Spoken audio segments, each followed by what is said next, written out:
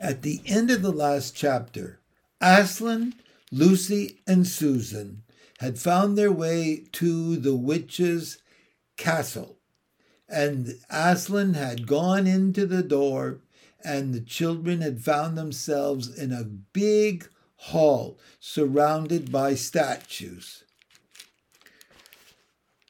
What happened about the statues? Chapter 16. What an extraordinary place, cried Lucy. All those stone animals and people, too. It's like a museum. Hush, said Susan. Aslan's doing something. He was indeed. He had bounded up to the stone lion and breathed on him. Then, without waiting a moment, he whisked around, almost as if he had been a cat chasing its tail, and breathed also on the stone dwarf, which, as you remember, was standing a few feet from the lion with his back to it. Then he pounced on a tall stone dryad, which stood beyond the dwarf, turned rapidly aside to deal with a stone rabbit on his right, and rushed on to two centaurs. But at that moment, Lucy said, "Oh, Susan, look at the lion."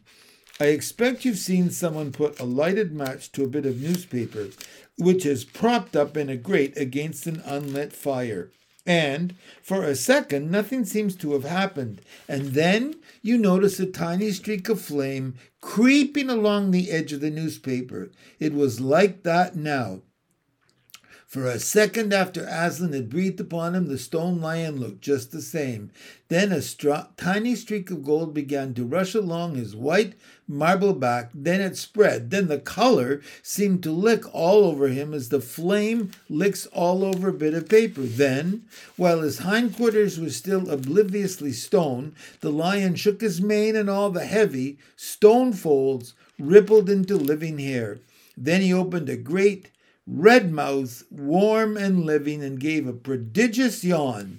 And now his hind legs had come to life. He lifted one of them and scratched himself. Then, having caught sight of Aslan, he went bounding after him and frisking round him, whimpering with delight and jumping up to lick his face. Of course, the children's eyes turned to follow the lion, but the sight they saw was so wonderful that they soon forgot about him. Everywhere the statues were coming to life. The courtyard looked no longer like a museum. It looked more like a zoo. Creatures were running after Aslan and dancing round him till he was almost hidden in the crowd. Instead of all that deadly white courtyard was now a blaze of colors.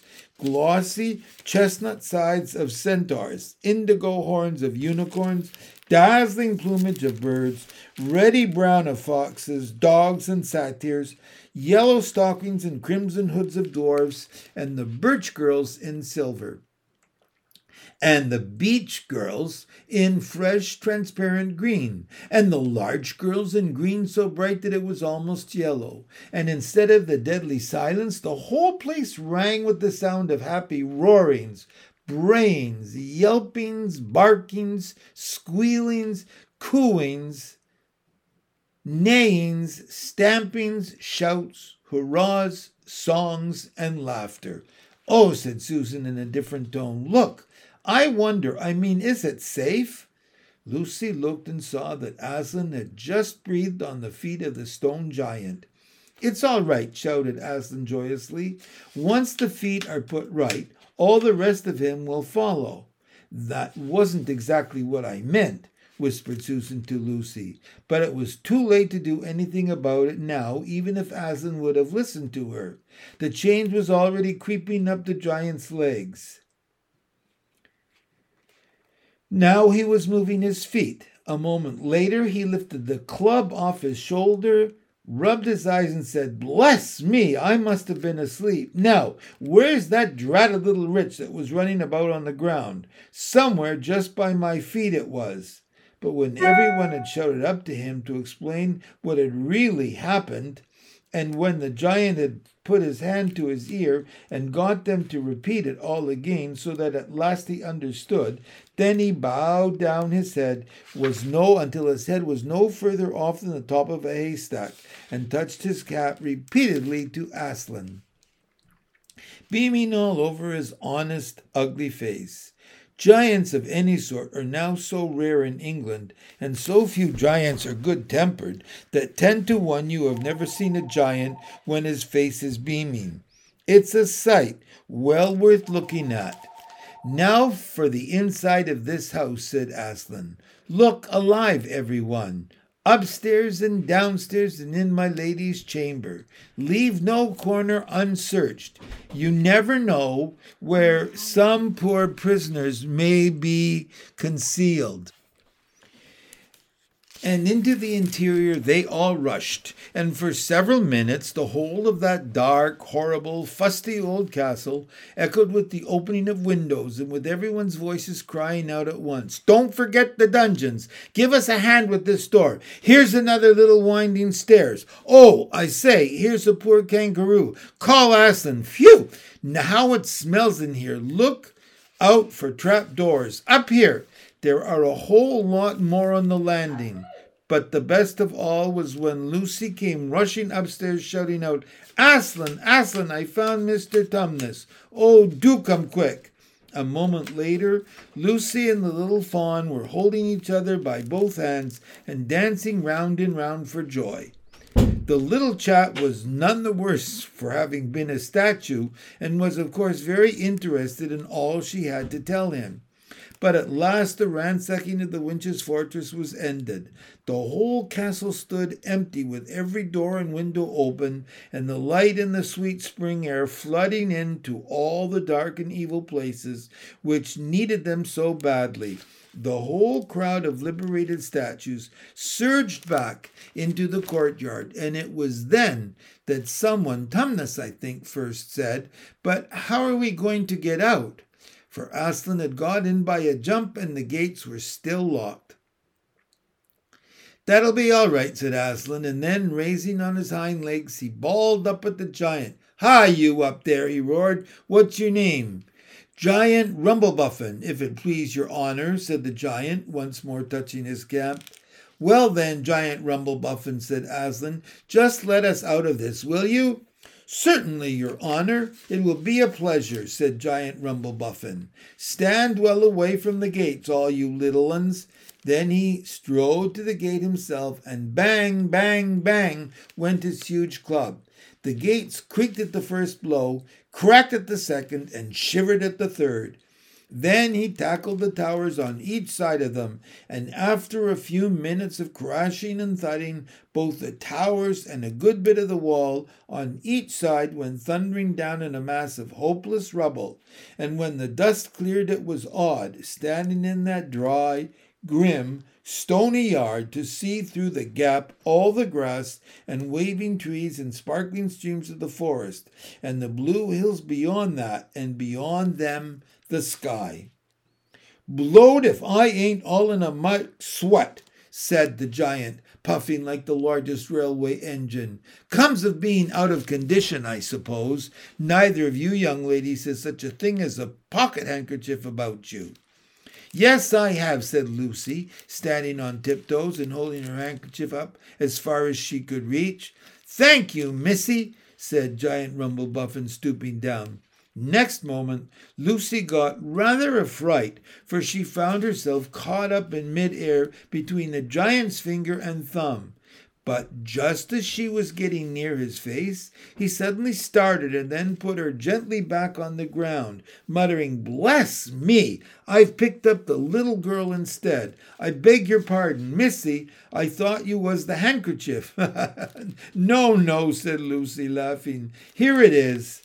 This time he managed to get it, but it was only about the same size to him that a saccharine tablet would be to you, so that when she saw him solemnly rubbing it to and fro across his great red face, she said, I'm afraid it's not much use to you, Mr. Rumblebuffin. Not at all, said the giant politely. Never met a nicer handkerchief. So fine, so handy, so... I don't know how to describe it. What a nice giant he is, said Lucy to Mr. Tumnus. Oh, yes, replied the fawn. All the Buffins always were. One of the most respected of all the giant families in Narnia. Not very clever, perhaps, I never knew a giant that was, but an old family, with traditions, you know. If he'd been the other sort, she'd never have turned him into stone." At this point, Aslan clapped his paws together and called for silence. "Our day's work is not yet over," he said, "and if the witch is to be finally defeated before bedtime, we must find the battle at once." "And join in, I hope, sir," added the largest of the centaurs. "Of course," said Aslan. "And now, those who can't keep up, that is, children, dwarfs, and small animals, must ride on the backs of those who can, that is, lions, centaurs, unicorns, horses, giants, and eagles. Those who are good with their noses must come in the front with us lions to smell out where the battle is. Look lively and sort yourselves." And with a great deal of bustle and cheering they did. The most pleased of the lot was the other lion, who kept running about everywhere, pretending to be very busy, but really in order to say to everyone he met, "Did you hear what he said? Us lions. That means him and me. Us lions. That's what I like about Aslan. No side, no standoffishness. Us lions." That meant him and me. At least he went on saying this till Aslan had loaded him up with 3 dwarfs, 1 dryad, 2 rabbits, and a hedgehog. That steadied him a bit. When all were ready, it was a big sheepdog who actually helped Aslan most in getting them sorted into their proper order. They set out through the gap in the castle wall. At first, the lions and dogs went nosing about in all directions, but then, suddenly, one great hound picked up the scent and gave a bay. There was no time lost after that. Soon all the dogs and lions and wolves and other hunting animals were going at full speed with their noses to the ground, and all the others, streaked out for about half a mile behind them, were following as fast as they could. The noise was like an English fox hunt, only better, because every now and then with the music of the hounds was mixed the roar of the other lion, and sometimes the far deeper and more awful roar of Aslan himself. Faster and faster they went, as the scent became easier and easier to follow, and then, just as they came to the last curve in a narrow, winding valley, Lucy heard above all these noises another noise, a different one, which gave her a queer feeling inside. It was a noise of shouts and shrieks and of clashing of metal against metal. Then they came out of the narrow valley, and at once they saw the reason. There stood Peter and Edmund and all the rest of Aslan's army fighting desperately against the crowd of horrible creatures whom she had seen last night, only now, in the daylight, they looked even stranger and more evil and more deformed. There also seemed to be far more of them. Peter's army, which had their backs to her, looked terribly few, and there were statues dotted all over the battlefield, so apparently the witch had been using her wand. But she did not seem to be using it now. She was fighting with her stone knife. It was Peter she was fighting, both of them going at it so hard that Lucy could hardly make out what was happening. She only saw the stone knife and Peter's sword flashing so quickly that they looked like 3 knives and 3 swords. That pair were in the center. On each side, the line stretched out. Horrible things were happening wherever she looked. "Off my back, children," shouted Aslan, and they both tumbled off. Then, with a roar that shook all Narnia from the western lamppost to the shores of the eastern sea, the great beast flung himself upon the white witch. Lucy saw her face lifted toward him for 1 second with an expression of terror and amazement. Then lion and witch had rolled over together, but with the witch underneath. And at the same moment all warlike creatures whom Aslan had led from the witch's house rushed madly onto the enemy lines. Dwarfs with their battle axes, dogs with teeth, the giant with his club, and his feet also crushed dozens of the foe. Unicorns with their horns, centaurs with swords and hooves, and Peter's tired army cheered, and the newcomers roared, and the enemy squealed and gibbered till the world re-echoed with the din of that onset.